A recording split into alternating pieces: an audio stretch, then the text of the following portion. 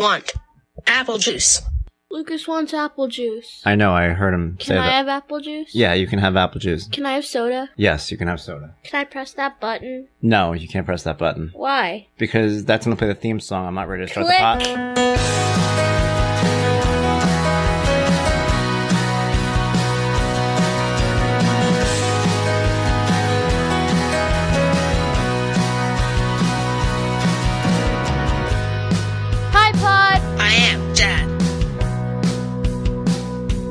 He's not just Hi Dad, he's my dad.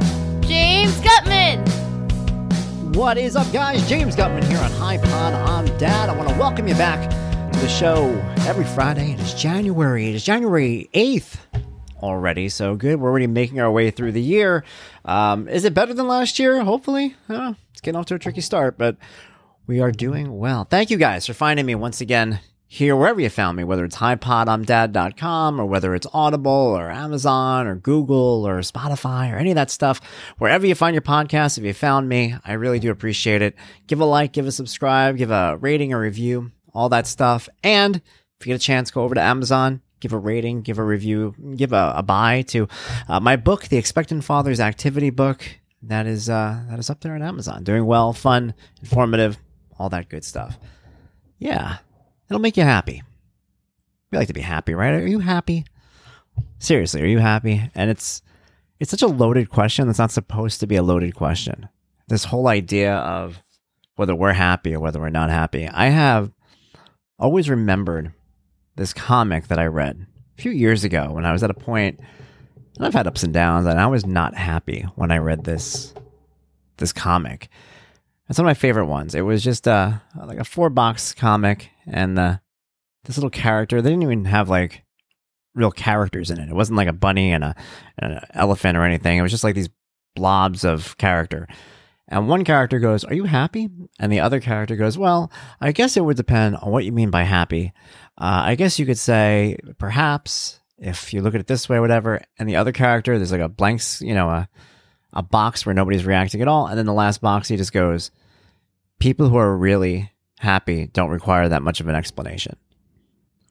And it stuck with me for a long time because you can't really explain sometimes what happiness would mean for you.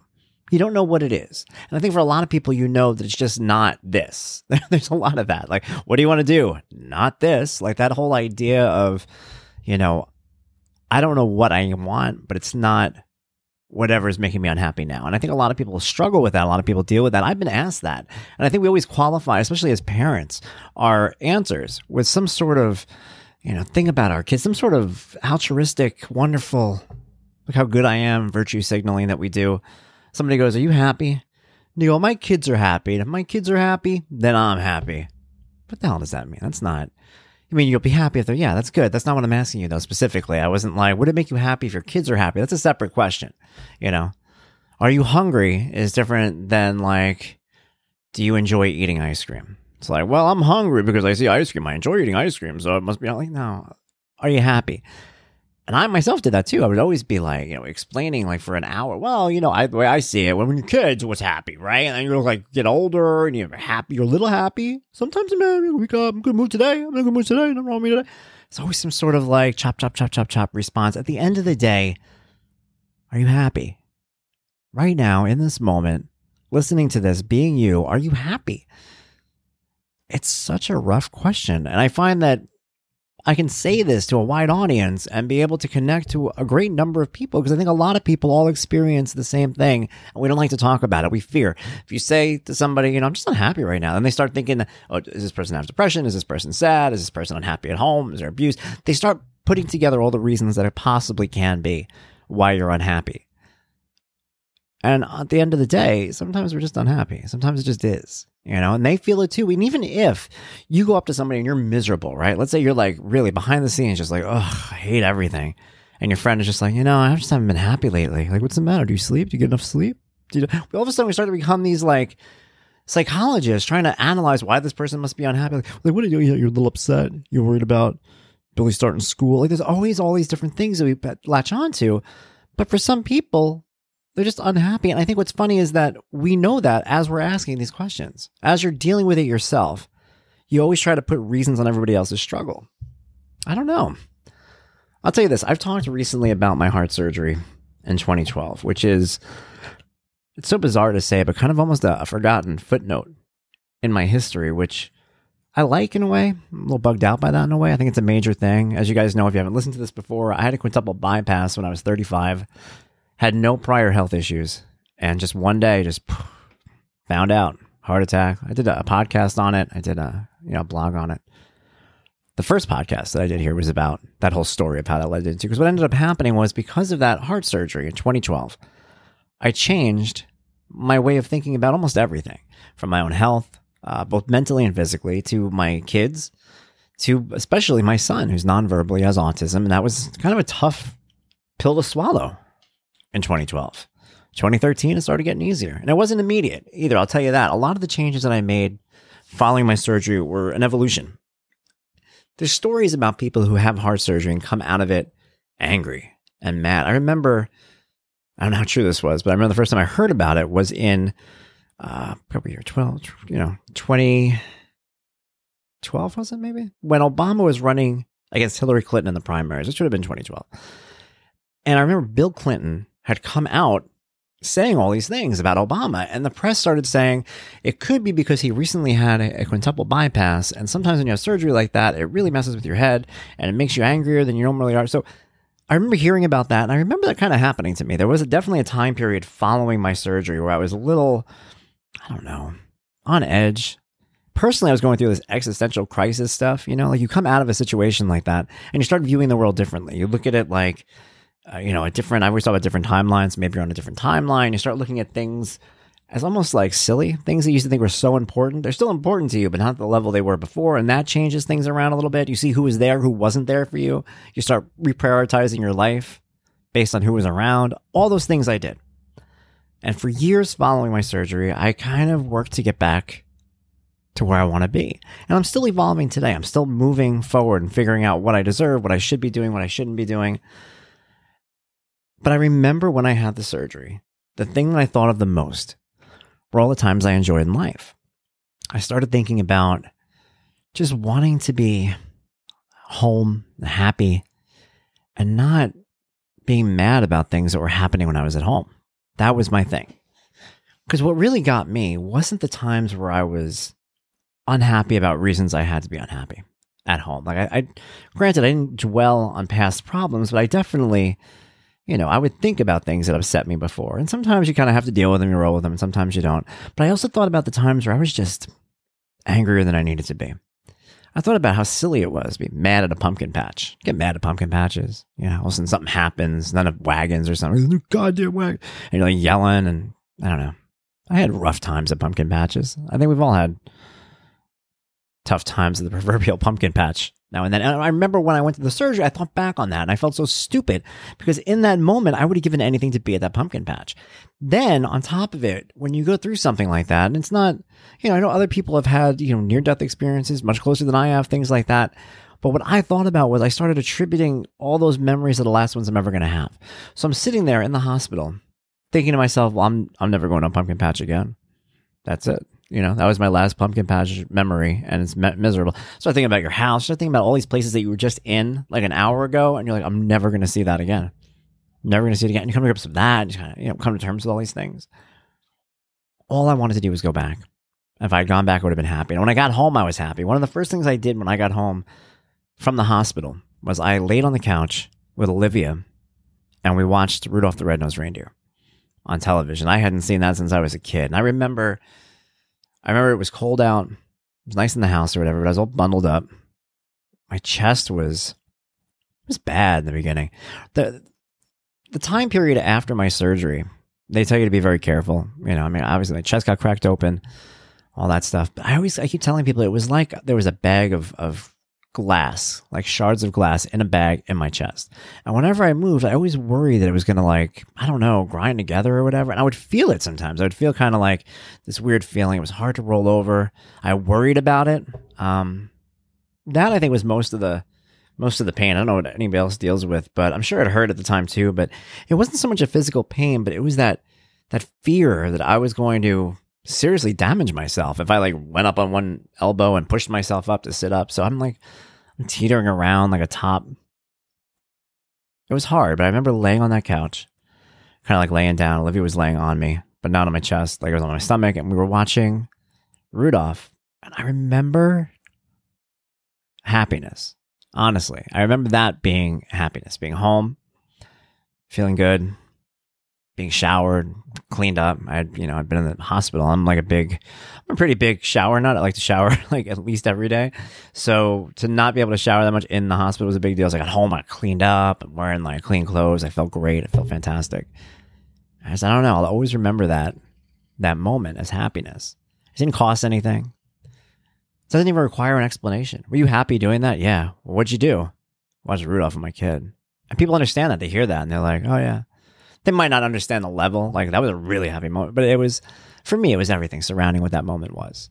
Knowing that she was watching and she was enjoying it. It was good. There was a lot of moments wrapped into that. So as I go forward, I want to be happy. You should want to be happy. We all should want to be happy. One of the things that I did learn is that we all deserve everything. There's no reason why somebody else should get what we want that we don't get. Granted, certain things need to be earned, right?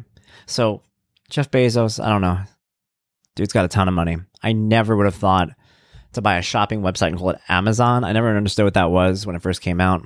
I always think back to when I was in my college days. I worked for a telemarketing company. I worked for a lot of telemarketing companies, my forgiveness.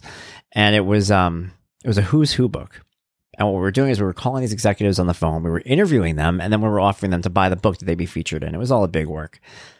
And there was this one girl, I forget her name. I could still see her face, though. She sat at the desk in front of me. She was like the kiss-up of the telemarketing office. And she would call, and she would do her scripts word for word. Like we would always do them kind of wing them. Hey, how are you? This is Jake. I'm calling from, who's who? Just calling to ask you a few questions. You got some time? All right, excellent. That kind of thing that we would do. This girl would read hers from the script word for word, but she sounded like an operator. And I remember she would always get to this one part in the script, and she would go, once your interview is done and you are published in our publication, your book will be available in the Library of Congress and at www.amazon.com. Are you familiar with that bookstore? Excellent. This was like 1999, 2000, like right when Amazon was barely a thing. And I remember thinking like, Amazon? Why would they call a bookstore Amazon? Like the plate, like the jungle, like the rainforest of the Amazon? That's ridiculous. 20 years later, Jeff Bezos. No idea. I never would have been able to do it. Can't do it. Sorry. In that sense, you have to earn that type of achievements in life. But certain other things in life, you don't have to earn. You don't have to earn being happy. You don't have to earn being content. You don't have to earn enjoying your days and doing what you want to do, no matter what. You could always find a way to kind of sneak away and do that. Now, I know to say something like that out loud sounds ridiculous because certain people are in bad situations. Certain people are in bad places. Certain people could turn to me and go, I can't do that right now. I have to deal with this. I have to deal with that. Or I have all these issues. It might not happen tomorrow. It might take a long time. But eventually, I feel like all of our goals in life should be to be happy, whether it's professionally, personally, emotionally. What else are you here for? That's what got me when I was in the hospital. What if this is it? All we know for sure is you're born and you die, and there's a time period in between. This might be your only time period. You should enjoy every minute of it that you can because there's nothing guaranteed after it. And while you're doing that, you should make sure that you don't impede on anyone else's right to enjoy every minute that they can because that might be the only time they get to deal with it. That's all we have. And everything we should do should be to be happy. Eventually, in every way, be happy with your life. And the moments that we spend not doing that are almost like a waste of time because everything's supposed to go back to that. Why do you want money? So you could be happy. Why do you want family? So you could be happy. We say other things to it. Well, I want to make sure that, I get this insurance. But, I just want to make sure my family's taken care of. Why? Well, I'll feel better. I wouldn't be worried. Well, how do you feel if you're not worried? I feel happy. Well, there you go, dude. You're done. Happy. It's all happy. All the things that we do in life that we try to earn and create and be is to get to that end. And once you recognize that, you start to live your life that way. You start to go after goals that are going to make you happy. And guess what? If those goals make you happy, then you're good at it. And if you're good at it, well, then that's probably the best thing for you to be chasing. If you love, skiing more than anything else in the world, and you hate like finance, and then you get into the financial field and you half-ass it because you don't even like it, you're not going to make as much as you would. But let's say you're a skiing prodigy, go be a ski expert, use what you love, go out there and do it. Be successful. Even if you don't earn billions of dollars, at the end of the day, you're happy. You live every day the way you want to live it.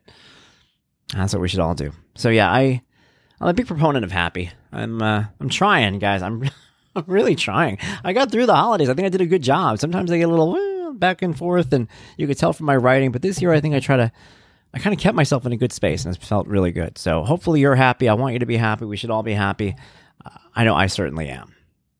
Of course, this flies in the face of what I wrote on Monday for HiBlogI'mDad.com. I've been there since February 2017. I've been writing for years, twice a week, Monday, Wednesday, new blogs. On Monday, I wrote one. The title will fool you.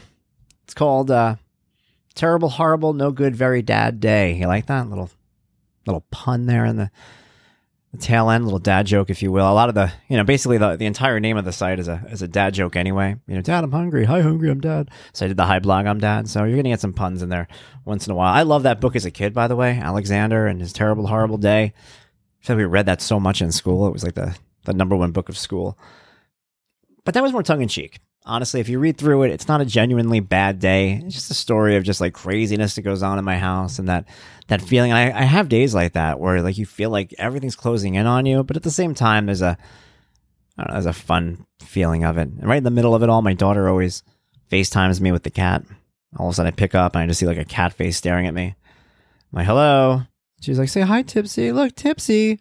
Hi, Tipsy. I'm like, hey, Tipsy. How are you? And next thing I know, I'm talking to my cat on the FaceTime, which it definitely lifts my day up a little bit. But between that, my son gets up mad early. Having a nonverbal child with autism, he gets up when he gets up. And that's it. And I can't explain to him time. I can't show him the clock. In his head, he's just like, oh, I woke up. Let's do this. And he gets settled into certain times. And he woke up at 4:45 about 2 weeks ago. And that has been his morning wake up. And he wants his iPad. He wants to play with his iPad and jump around and scream. And I don't want to give it to him on school days. Because if he has the iPad for 3 hours and then we put him on a bus, he's going to lose his mind. They're going to call from school. It's going to be a whole thing. So I don't do that. But he stays up at 4:45 and he throws stuff out of his room. And it happens every 10 minutes. And I can't explain it to him. I can't threaten him. I can't be like, don't you dare do that. He'll just do it again in 30 seconds and then look at me with a face like, what? You just got to deal with it. And it was one of those days that I went through. I tried to write it.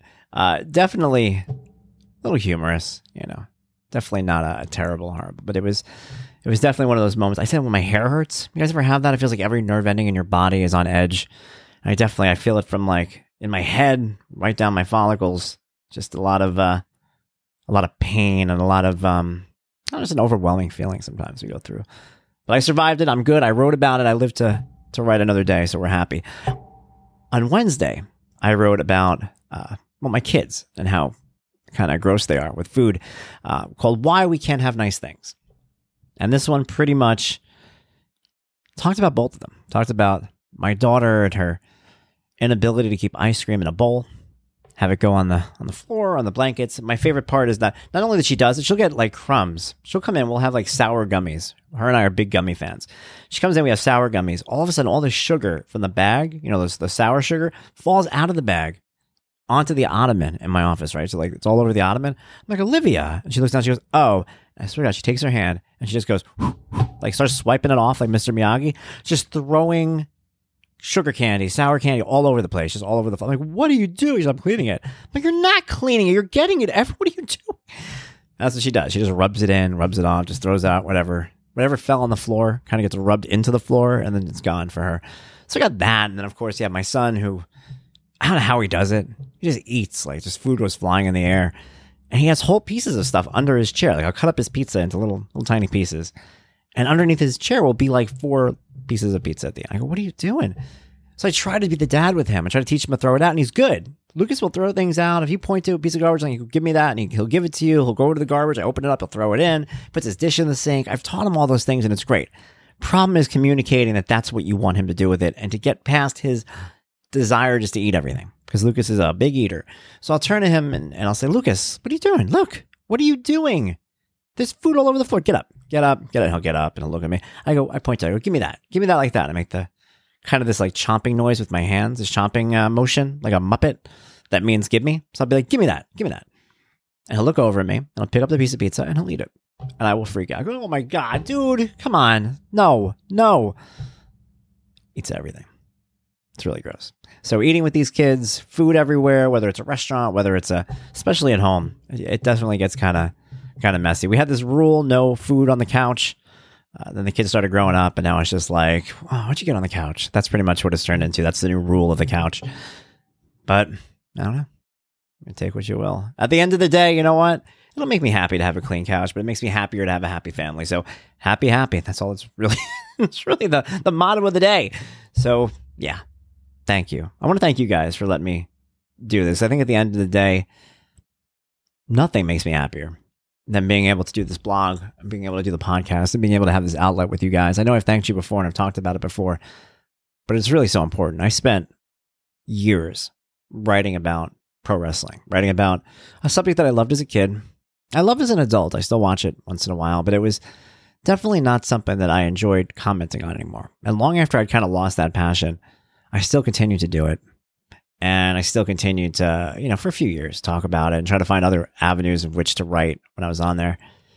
And I remember I liked it. I liked writing. I liked wrestling, things like that. But there was just something missing. I love what I'm doing now. I love writing about my kids. I love sharing them with you guys. I love hearing about your kids and how things compare. I love being able to explain things, talk about my life, talk about, the people that I care about. And it means a lot to me. And that makes me happy. And that's something that I'm glad I'm doing now. I wish I had done eons ago. But right now I am. I'm doing it, and it makes me very happy. And it, honestly, you guys are a huge part of that. So thank you so much for that opportunity to talk today on the podcast. Thank you for all the opportunities to write for you. I hope I've done you proud. I will continue to try to do my best to put out the best content I can for everybody listening and reading. It means a lot to me. Thank you. You guys make me happy. Until next time, this is James Gutman saying, be well. Bye-bye.